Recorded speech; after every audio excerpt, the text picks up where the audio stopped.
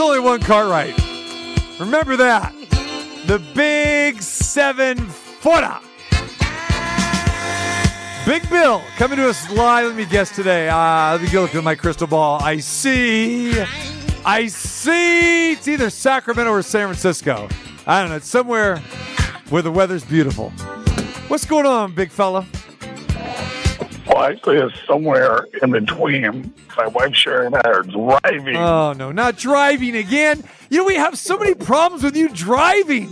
I mean, see, we're going to get cut off. Something's going to happen. He's going to go pull over and go to In-N-Out Burger, something like that. Something's going to happen. Ooh, I want In-N-Out now. Thank you. It's not going to be In-N-Out. It'll probably be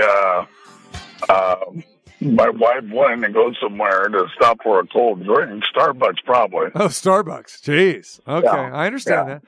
No Fairfield soul food spot, huh? Nah, soul food during the summer, nah, not so much. I'm kind of with you on that. Yeah, I'll go with that. Yeah, okay. That's really going to slow me down. It's going to slow you down. All right, man. So since you're commuting and, let's talk a little Bay Area here.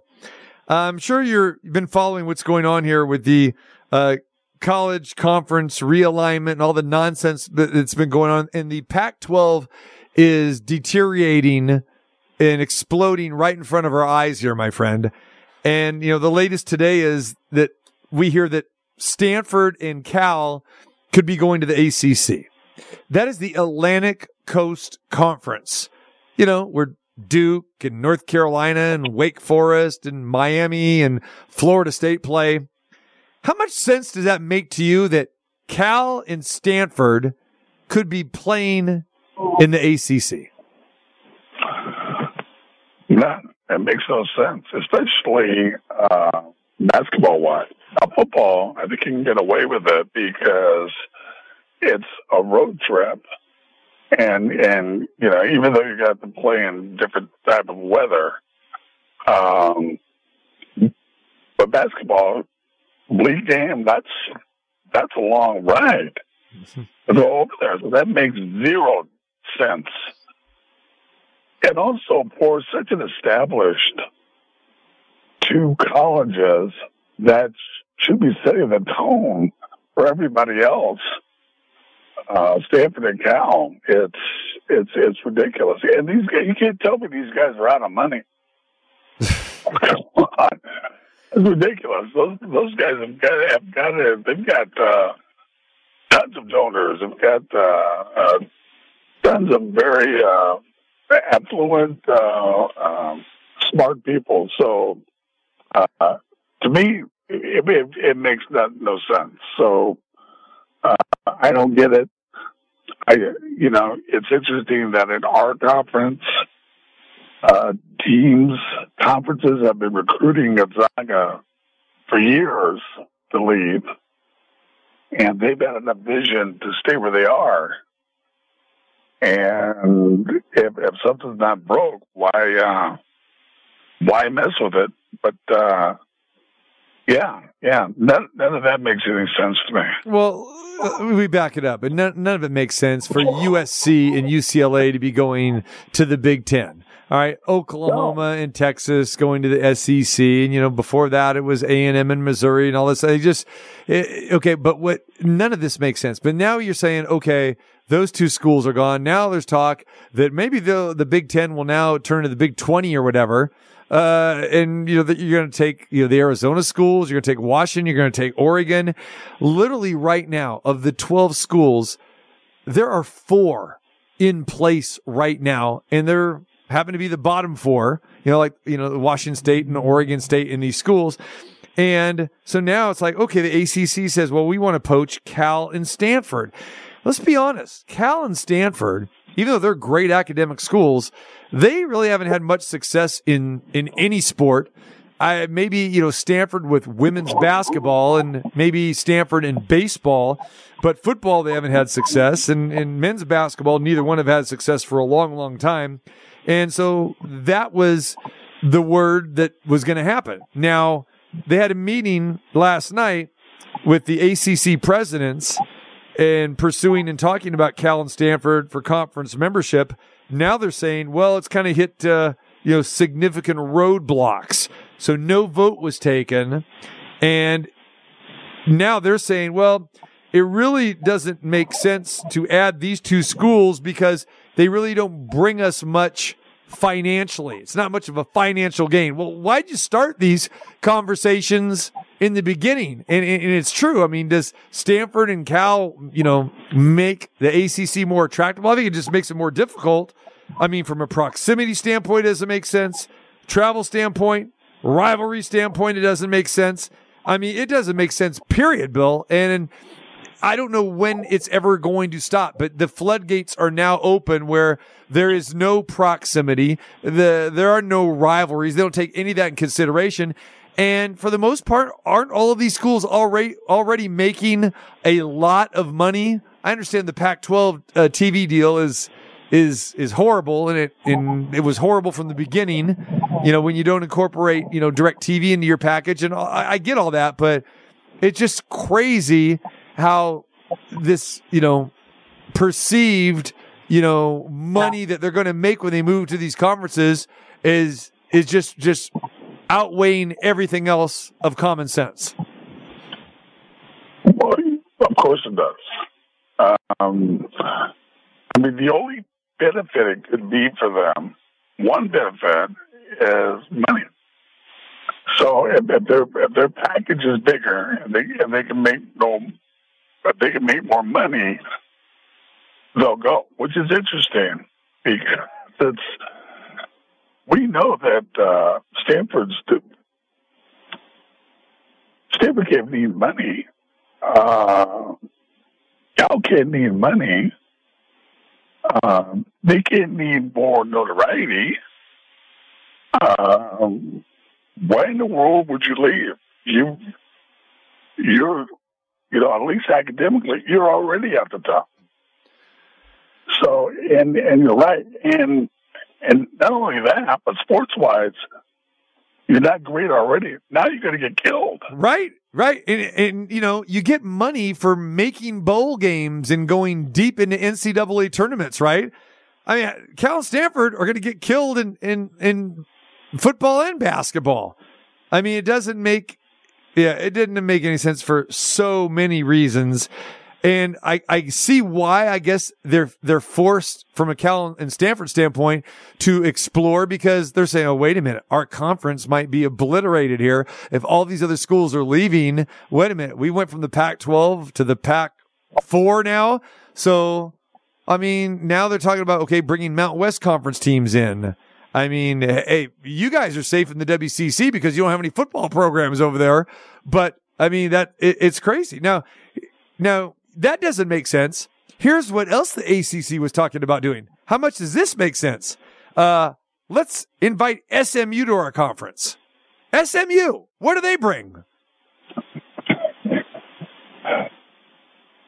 I don't know. Yeah, it's almost like a player now who feels like they can get $1 more. They'll leave. They'll leave regardless. And it's just really bizarre thinking. And wouldn't you love to be in a meeting, just in a meeting with one of these colleges when they're talking about leaving and their justifications for leaving? So I just think it's amazing. I think it's amazing of what's going on. I know things change, times change. It's just going to. But you would think there'd be some kind of normality in the sport and in the conference, where all these teams are just bailing for money. So I don't know, unless they're really that desperate.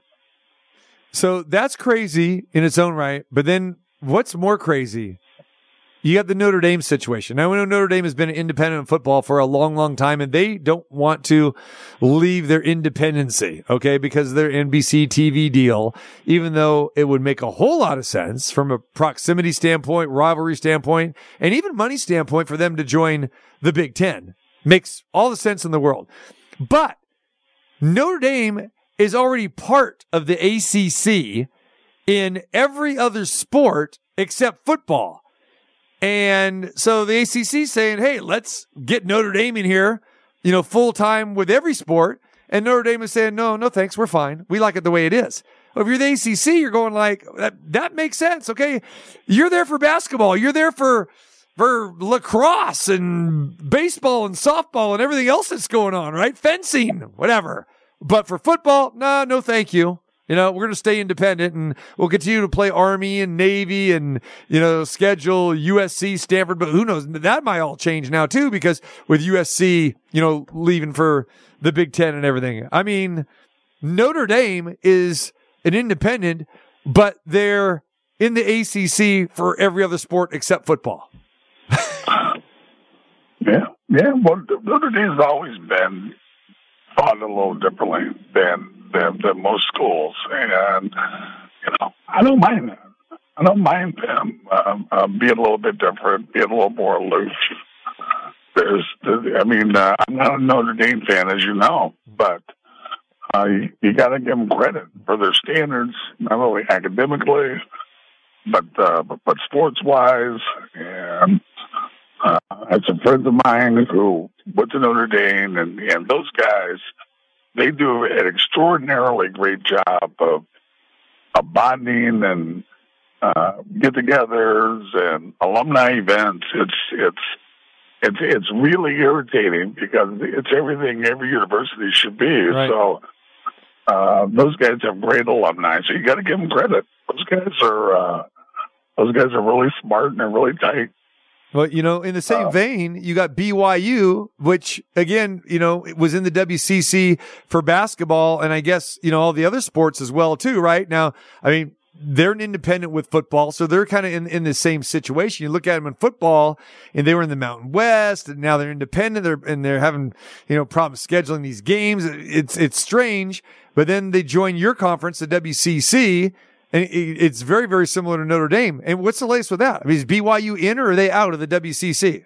They're out, right? As far as I know, they're out. Yeah. They're out. And they've always been oddballs. When we have these playing against these guys who are really good players, and they're on the court, they're 23, 24, 25 years old. Their wives at the game and kids. So it's not really I don't think our students are having the same experience they are. So it was probably rightly so that those guys exit to another conference. Not that any other school has that either, but definitely different. So I give them credit. I mean, while they were here, they were great for our conference. They were always really competitive. So they were good for our conference, and good luck to them. Yeah, the ever-changing world of college athletics. So the big 7-footer, Big Bill Cartwright, joins us. How much have you been watching the Women's World Cup? This is amazing that the World Cup is going on, and initially I was like, I'm going to watch a minute of this. And then I ended up watching more and more and more. It's outstanding. You're hooked? You got hooked on it. I am hooked. And it's funny, Sherry, who's sitting right here, she's hooked too. Okay. And it's really amazing that those gals, they are so competitive. And this is the difference with all the other countries and us. It's personal for them. It means everything to them. And just the emotion that happens on the floor, the physicality that's going on, every shot takes your breath away.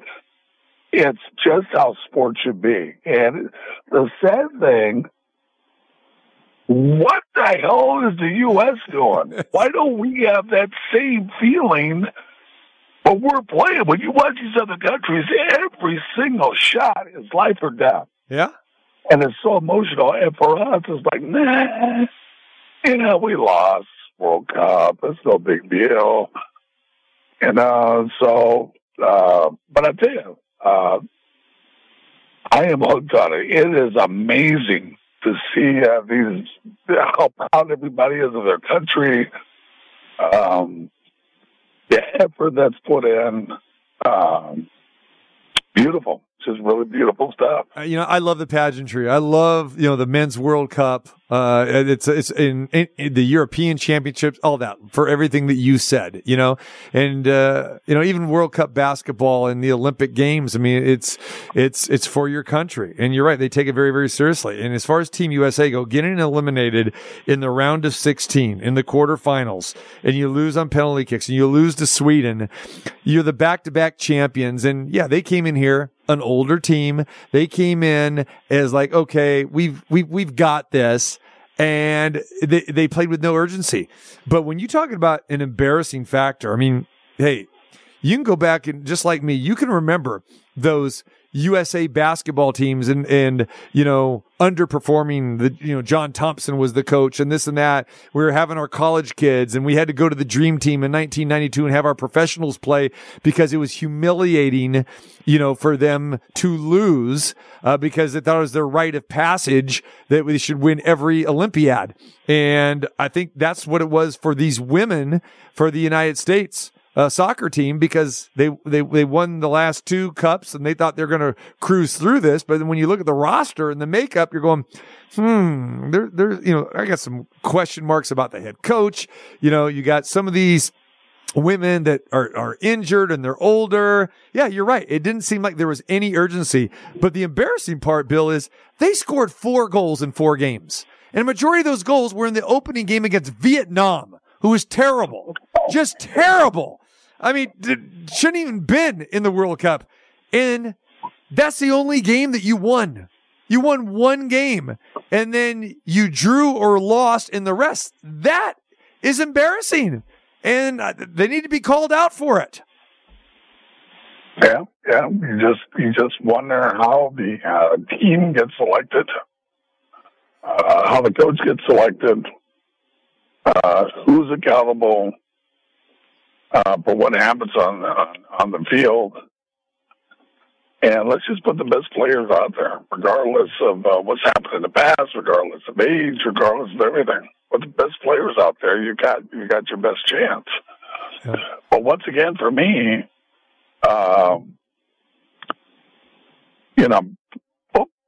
soccer is like the fourth or fifth most popular sport in our country.